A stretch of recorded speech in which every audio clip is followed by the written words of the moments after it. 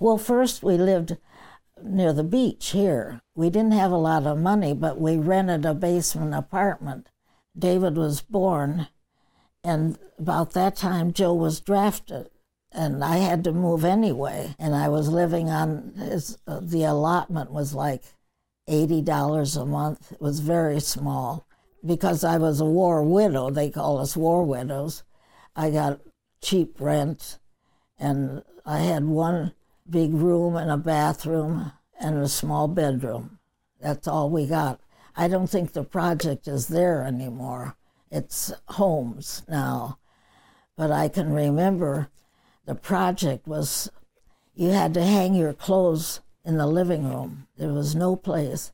In the summer, you could hang it outdoors. But it was tough.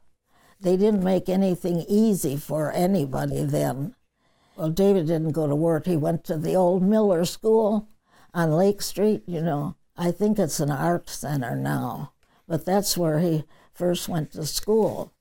But later, the population grew so much here in Miller that they couldn't meet there. There was no room. So they were meeting in what general office of the project. Some of the kids went to kindergarten there because population had grown here in Miller. The attraction of the lake, this has always been the prettiest part of Gary. There were parts of Glen Park that were beautiful, but nothing like Miller. Miller has been, I wouldn't want to live any other place.